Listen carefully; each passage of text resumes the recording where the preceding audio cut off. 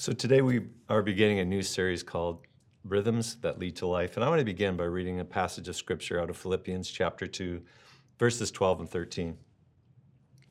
Therefore, my beloved, as you have always obeyed, so now, not only as in my presence, but much more in my absence, work out your own salvation with fear and trembling.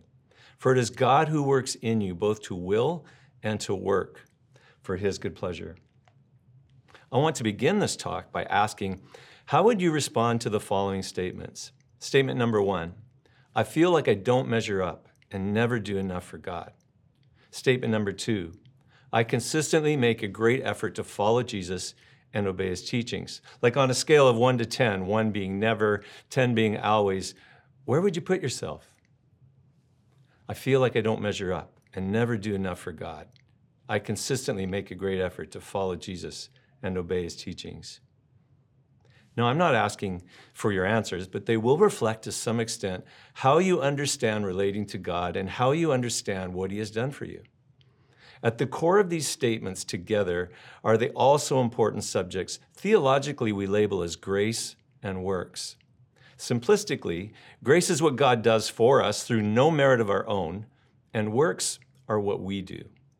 And it's super important for us to understand both and actually live in both rightly.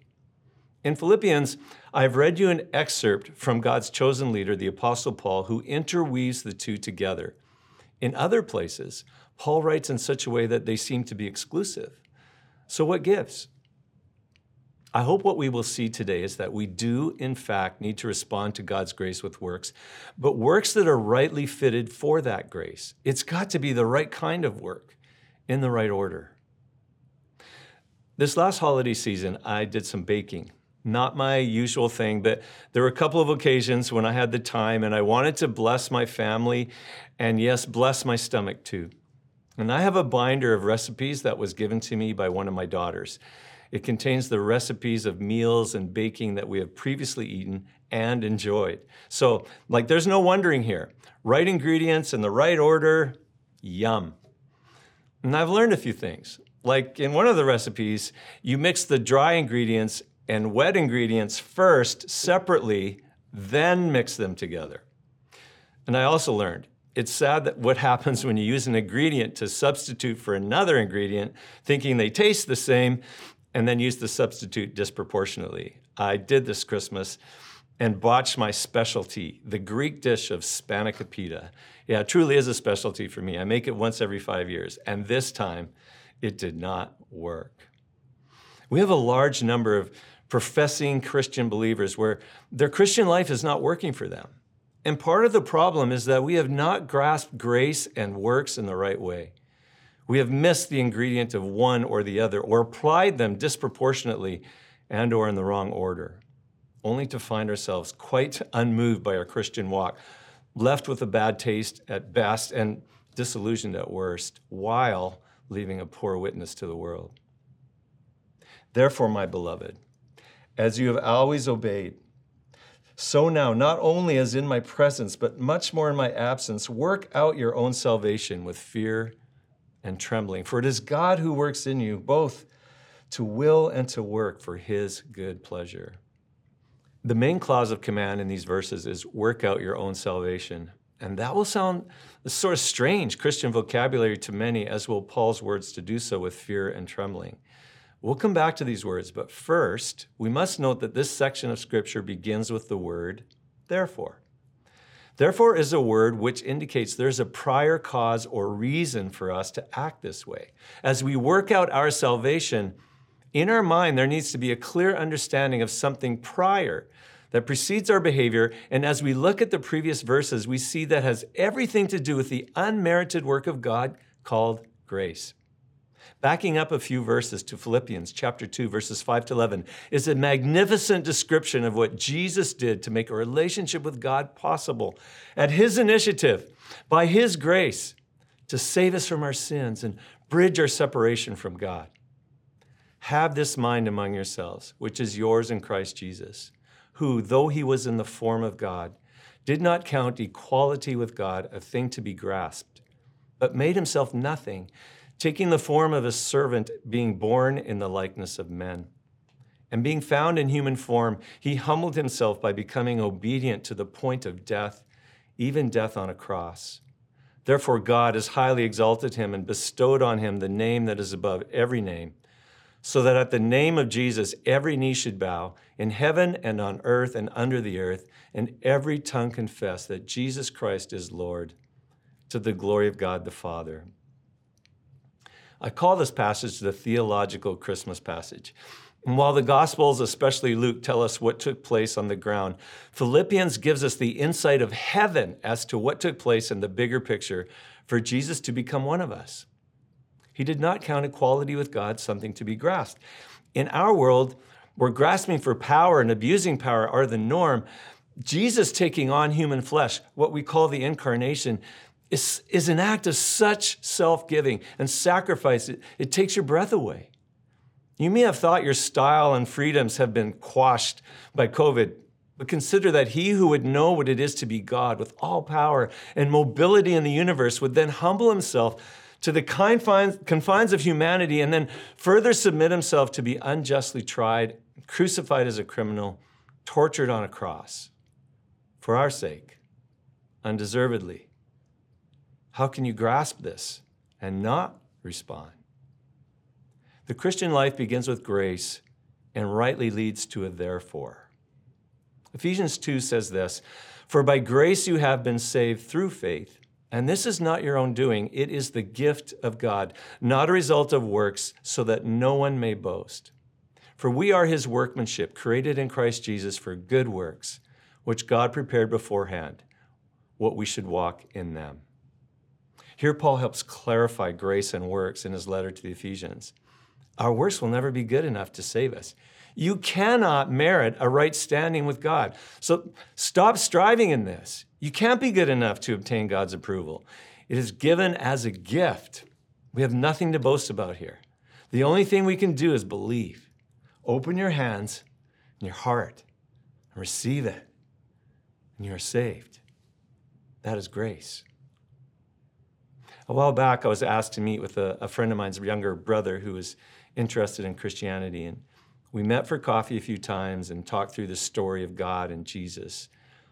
At one point, I asked him about deciding to become a Christian, and he said he would like to, but that he wanted to clean up his life a bit first. Well, that's admirable, but it also meant that he didn't grasp the story yet. See, the whole point of Jesus becoming one of us and dying in our place is that we could never be acceptable by our own effort. From beginning to end, you can't clean yourself up enough. All the way through, you can't live consistently good enough. Jesus did that for you. And when you believe in him by faith, his perfect life becomes attributable to you.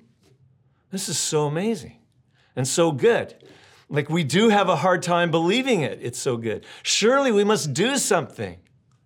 For by grace you have been saved through faith. And this is not your own doing. It is the gift of God, not a result of works, so that no one may boast. So for all the self-starters, the self-made successes, this is a humbling, but a truth nonetheless. It is all by grace, a gift. Take a deep breath, receive it. But do read what Paul says next. For we are his workmanship, created in Christ Jesus for good works, which God prepared beforehand that we should walk in them. Grace is not exclusive of good works. Grace leads to them. To quote the words of the late Dallas Willard, grace is not opposed to effort. It is opposed to earning. Grace, then response. See the order? God works, we work. Both are necessary in the right way, in the right order. As God did with Adam in the beginning, he calls us into partnership with him as his workmanship, his image bearers who have a role to play in which we discover our purpose and calling, the excitement of living in the gifting he has made us for, you different than me, but together for his glory. And we do so always in the light of the prior activity of God that makes it possible. Works proceeding from grace, prepared beforehand for us to do. Back to Philippians 2, speaking of Jesus and what he did for us at the cross, now pointing to his resurrection and ascension, verses 9 to 11. Therefore, God has highly exalted him and bestowed on him the name that is above every name, so that at the name of Jesus, every knee should bow in heaven and on earth and under the earth, and every tongue confess that Jesus Christ is Lord, to the glory of God the Father. Our working out of our salvation is to be with the full view that the person who has gone to the cross to rescue us is also the one who now sits exalted in the universe at the right hand of God the Father, given a name that is above every name, Jesus Christ, the Anointed One, and given a position that we confess is above all other, the Lord. No wonder Paul talks about working out our salvation with fear and trembling. We have been given a gift of magnificence through an act of unimaginable sacrifice by the one who is the supreme being of all creation, to whom everything in heaven and on earth and under the earth will bow. God works. Therefore, we work, not necessarily in fear of judgment, but in awe. Therefore, my beloved, as you have always obeyed, so now, not only as in my presence, but much more in my absence, work out your own salvation. God loves you as you are. Paul, in writing to believers here, calls them beloved, but God also loves you and I so much not to let us stay where we are. When you come to Christ, you come with thought patterns, physical habits, natural bents that God wants to transform, to come into alignment with the new person He has created you to be in Christ. You are made new, but there's a transformation process for you to experience and fully live in as a Christian going forward. And until Jesus comes again or you die, this process never ends.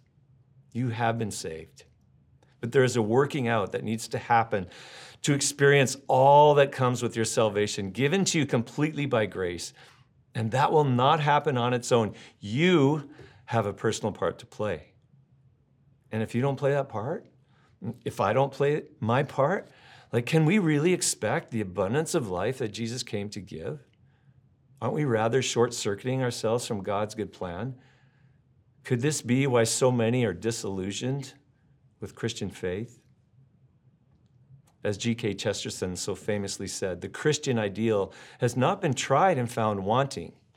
It has been found difficult and left untried. Chesterton's words stir up the question, how hard should this be? Could working out your salvation be effortless? And there are some that teach that as you see and experience God's grace and its magnificence, it shouldn't be hard at all. You should be so intoxicated with God's love for you that obedience comes naturally. Michael Brown, in his book, Hyper Grace, summarizes this position. The message of effortless spirituality basically says this: don't strive, don't try to work at being spiritual. Jesus already paid the price. All you have to do is accept it. There's nothing you can add to what He's done. Don't be a legalist. Don't mix faith with works or grace with law. God wants you to rest and enjoy the ride. The old you is dead. The new you is seated in heavenly places, and you don't need to do anything other than let the Lord do His work through you. Brown says there are parts of this that are wonderfully true. The problem, he says, is that the parts that are not true or the parts that are missing can prove fatal. Speaking for myself, Brown says, I can honestly say that following Jesus is more of a joy than a struggle. And when I really abide in Him, being spiritual comes naturally and with ease. At the same time, to really honor the Lord and do the right thing and consistently abide in Him requires determination and discipline. And there is often an intense battle involved in walking in full obedience to Jesus and saying no to the flesh and the world. I have been involved in athletics for most of my life, and as part of that, running, cycling, working out with weights became regular and necessary, part of my lifestyle. And I've never hated that. And I continue to do much of those things despite being pretty sure at this point, no one is going to draft me to play professionally. But looking back, sometimes it was so easy to go to the gym. I was in a groove, rested and full of energy. And I felt like going, and it felt so good for going. But there were many times that I had to drag myself, discipline myself, to fight, to make an effort to get there and get through it. Not because I hated it, just because it was difficult. And if I only went to the gym or cycled or ran when I felt like it, I would never have been physically what I needed to be.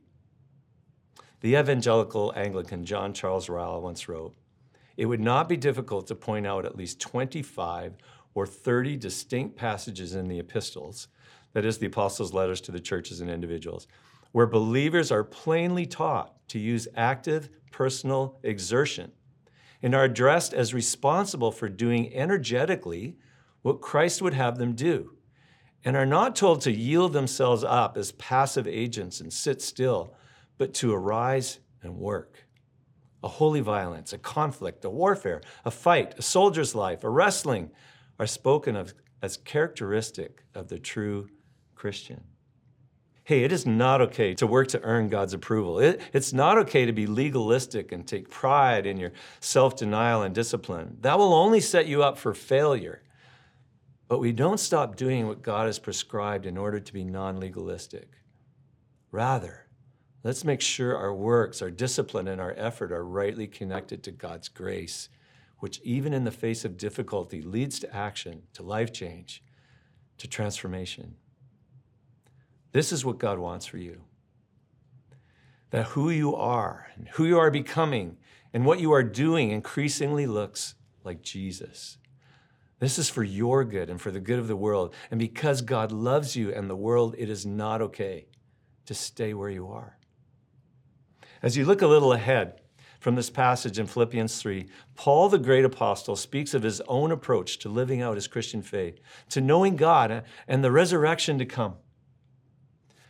Brothers, I do not consider that I have made it my own, but one thing I do, forgetting what lies behind and straining forward to what lies ahead, I press on toward the goal for the prize of the upward call of God in Christ Jesus. I strain forward, I press on, not only proceeding from grace, but immersed in grace. Listen to this in Philippians 2, as Paul goes on to say these powerful words. In verse 13, for it is God who works in you both to will and to work for his good pleasure. Did you get that?